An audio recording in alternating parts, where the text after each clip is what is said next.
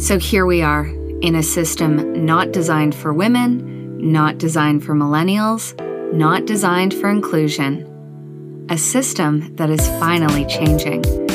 Let's get familiar. Let's talk about business. Let's talk about lifestyle. Let's talk about womanhood. I'm Leslie Gray, bringing you passionate, informed guests to talk about millennial women building wealth, power, and influence in our modern era. The future for women and wealth is brighter than ever. Welcome to Love and Dividends.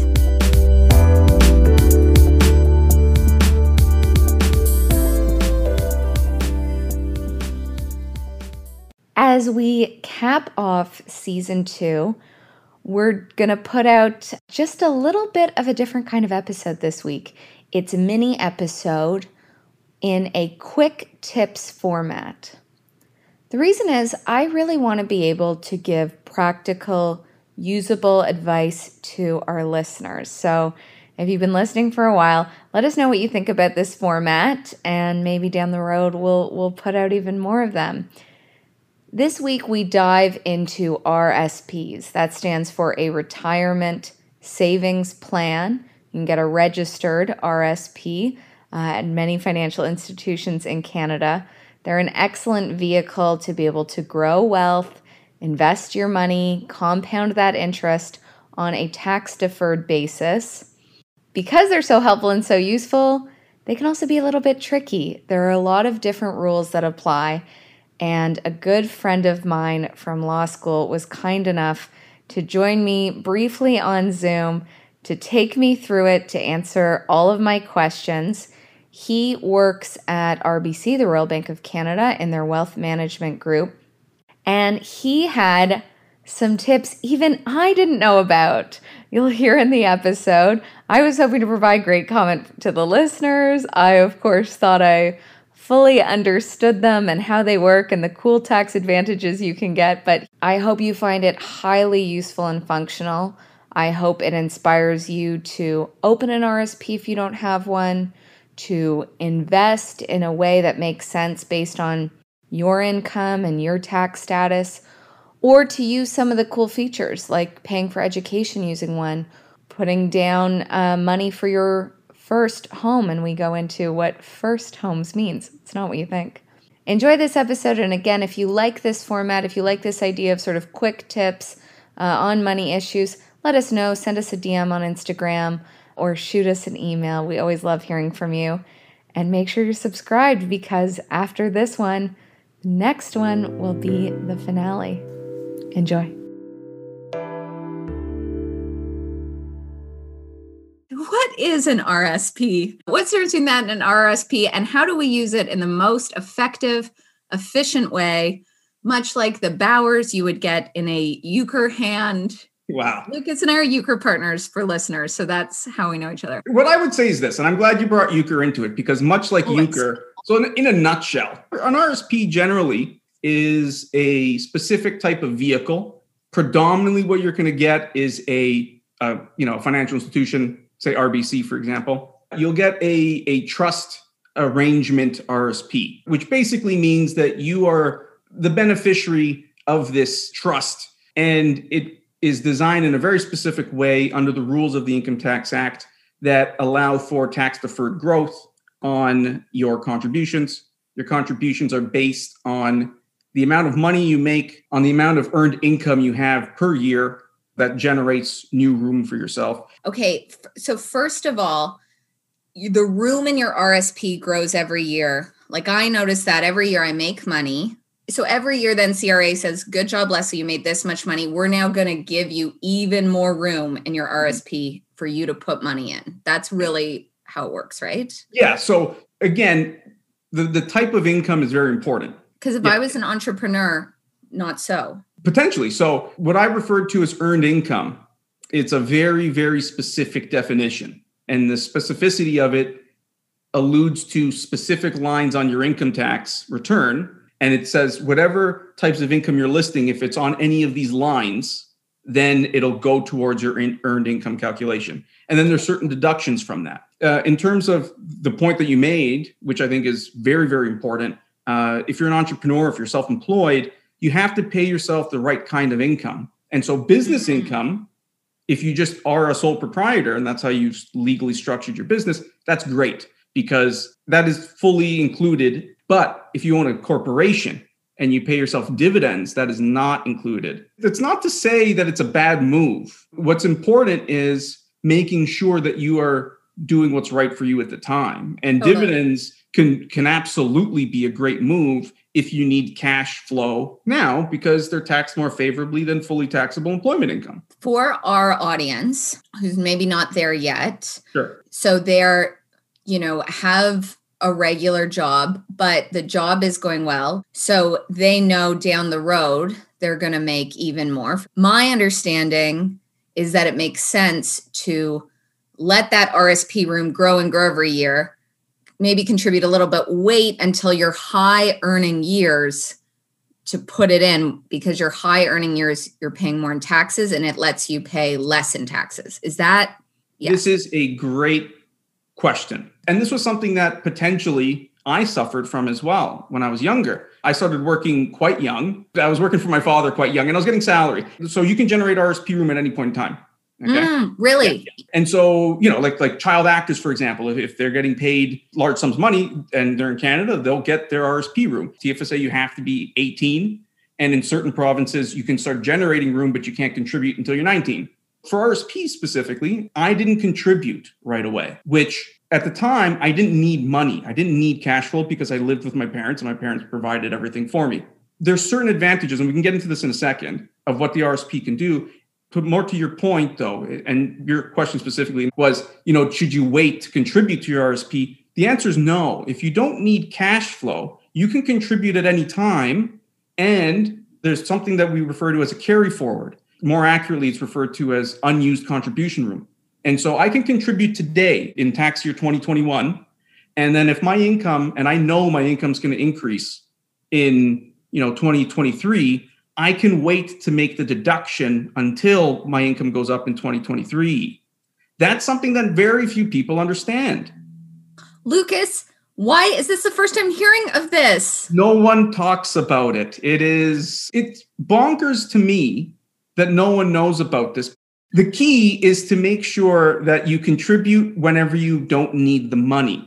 Right. I want to get into that. Yes. But here's why my mind is blown. I contribute 2021. Yeah. I don't need the money. All that money, I invest it smartly because I've been listening to this podcast. I'm putting in some good investments. All that growth is tax deferred. At the end of this year, I don't have to pay the government on whatever it grows. My stock, I buy a Tesla stock. It does very well. Thank you, Elon. I don't have to pay tax on that. But meanwhile, you're telling me I can say, accountant, wait, don't give me back the money I would get back. Don't claim it as a deduction this year. Could you please wait? Because I'm hoping to be partner in 2 years. And when I get that huge pay increase, let's make it deductible in 2023. But meanwhile, as that Tesla stock grows over the next 2 years, that's all tax-free growth. Yes. Fuck.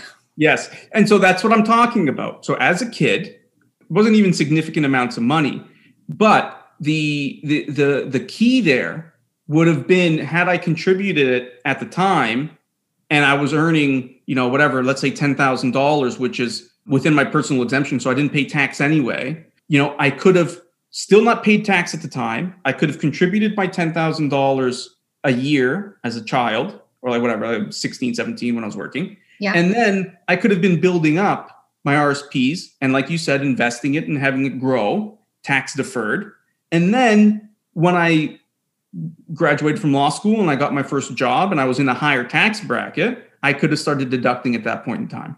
And you could have deducted all the way back from when you were 16. The carry forward goes on forever. We can talk about a cautionary tale, but that's the idea. When I look at an RSP, there's two things that I like to point out. And the two advantages of the RSP is one, tax deferred growth, and two, deduction. So can we talk a little bit about using it for school, for housing, and then other times that aren't retirement? Sure. You might still want to take it out. When can I get that money other than retirement? The simplest way to put it is you can get the money out whenever you want. It's your money. The issue is it's fully taxable when it comes back out.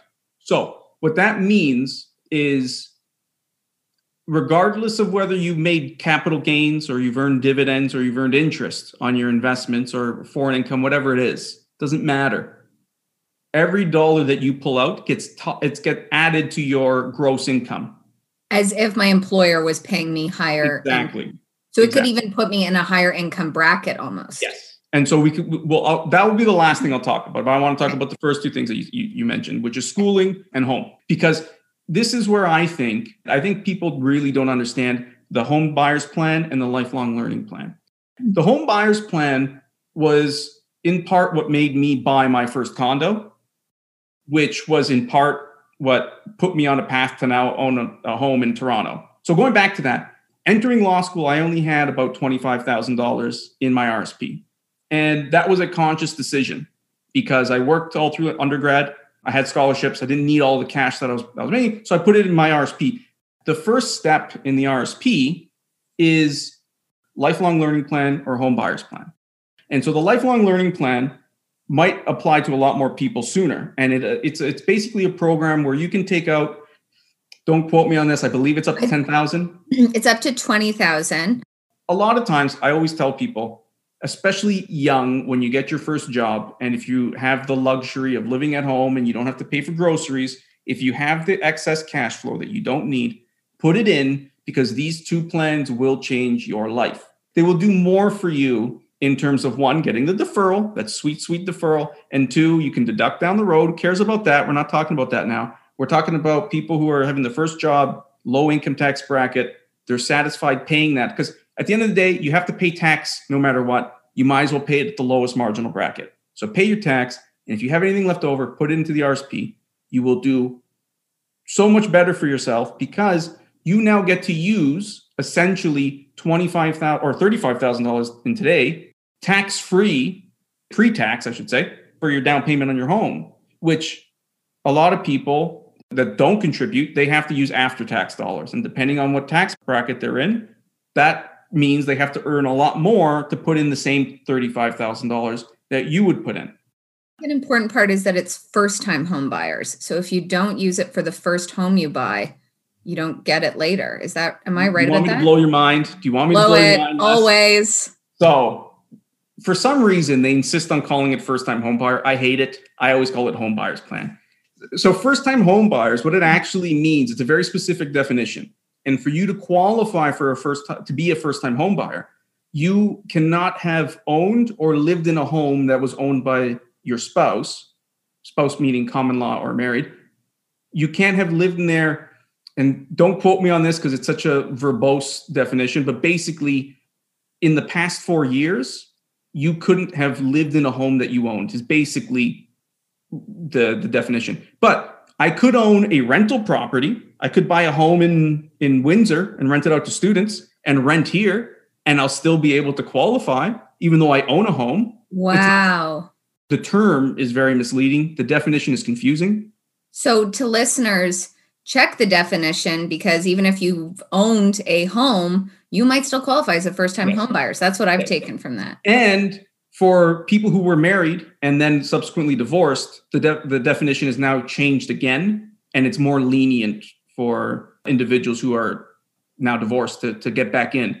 That was recently changed. So my recommendation, if you are buying or going to buy a home, check the form, the T1036, and just go through the checklist. Don't worry about the first-time home buyer. Forget about it. Just go through the checklist and see if you apply, if you're qualified, and then apply. That's the best thing. That's so helpful. Yeah. Okay. So then finally, to officially put to death. So if you're not using it for school, you're not using it for home, we both highly recommend though that you do. But if the money's there and you take it out, all that's happening is it's added to your income. It's as if your employer just gave you a bonus, which could put you in a higher tax bracket. So you could have to pay even more tax on it. But am I right that there's no weird penalty fee? Where did I get this idea of a penalty? I think you get the idea of the penalty because of the withholding that applies. So again, back to my original comment, it's your money. You can take it out whenever you want. In order to win with your RSP, okay, you want to pull out the money ideally when you're in a lower tax bracket than when you deducted it from. You want to pull it out when you're in a lower marginal bracket than when you contributed it, because most people contribute and deduct in the same year. But if you want to be really technical, you want to withdraw it when you're in a lower bracket than when you deducted it.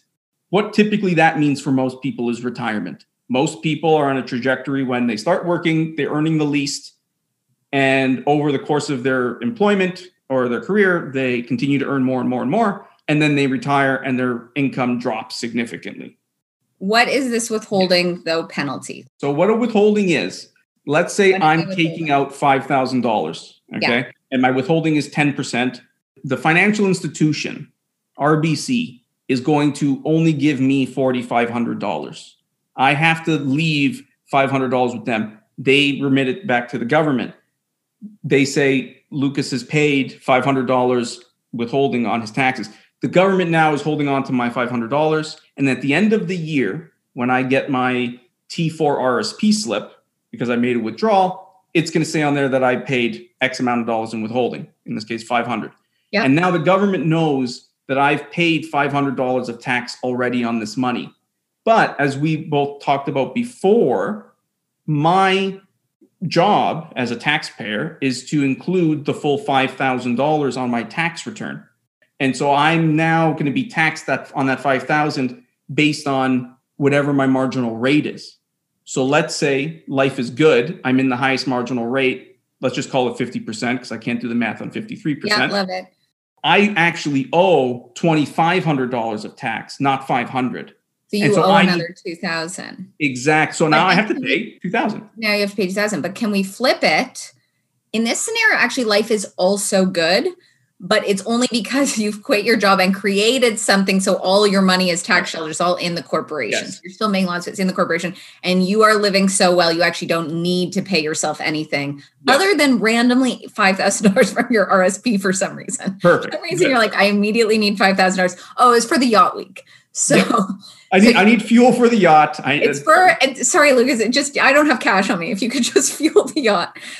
So you take out, you're like, no problem, got the RSP. So you take out the $5,000, RBC keeps 10%. So it keeps $500, tells the government that, you tell the government that, government's in the loop.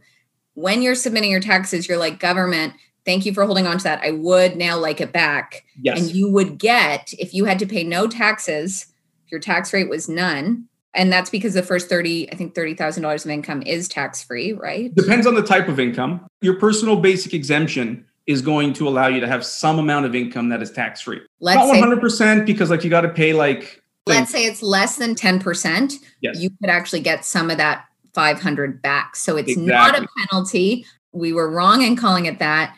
It is simply withholding. Love it. Okay, that's it. That's what I wanted this RSP riff on. Thank you so much for clarifying all the things. And now it's time for Money Wins.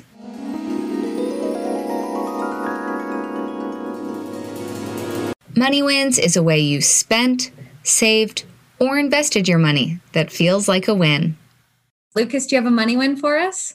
I got really into sim racing over the course of the pandemic. Simulation racing? Yes, like racing like sports cars and stuff on the internet, because what else are you going to do when you're stuck at home? And so, I spent a lot of money buying a brand new computer, a racing chair, pedals, steering wheel, all that stuff. So that sounds like a good win. It's a huge win. I spend a lot of time on it, much to the chagrin of my wife. I don't spend time with her. I am just racing now. That's what I do. Oh, I'm happy. When I work and then I race. I've heard you. Yeah. Well, I know we both haven't mentioned that we're actually both lawyers. Yes. About meeting. We're both gainfully employed for most of the day. We're both lawyers. Well, congrats on sim racing. Thank you again so much for coming on and sharing this. It honestly is really helpful. I learned a lot. I hope our listeners do too. Yeah, it's fantastic to see you, Les. It's been way too long. I know. I'll end it actually, as we always do, with love and dividends. Thank you so much for listening to the Love and Dividends podcast. Please subscribe, share, and rate us with 5 shining stars on Apple Podcasts. It really helps us rise in visibility to reach more listeners like you. To find out more, Visit our website, loveanddividends.com, our Instagram @loveanddividends, or email me, leslie@loveanddividends.com. This episode was produced by Holly Dodson. Until next time, I'm Leslie Gray, signing off with Love and Dividends.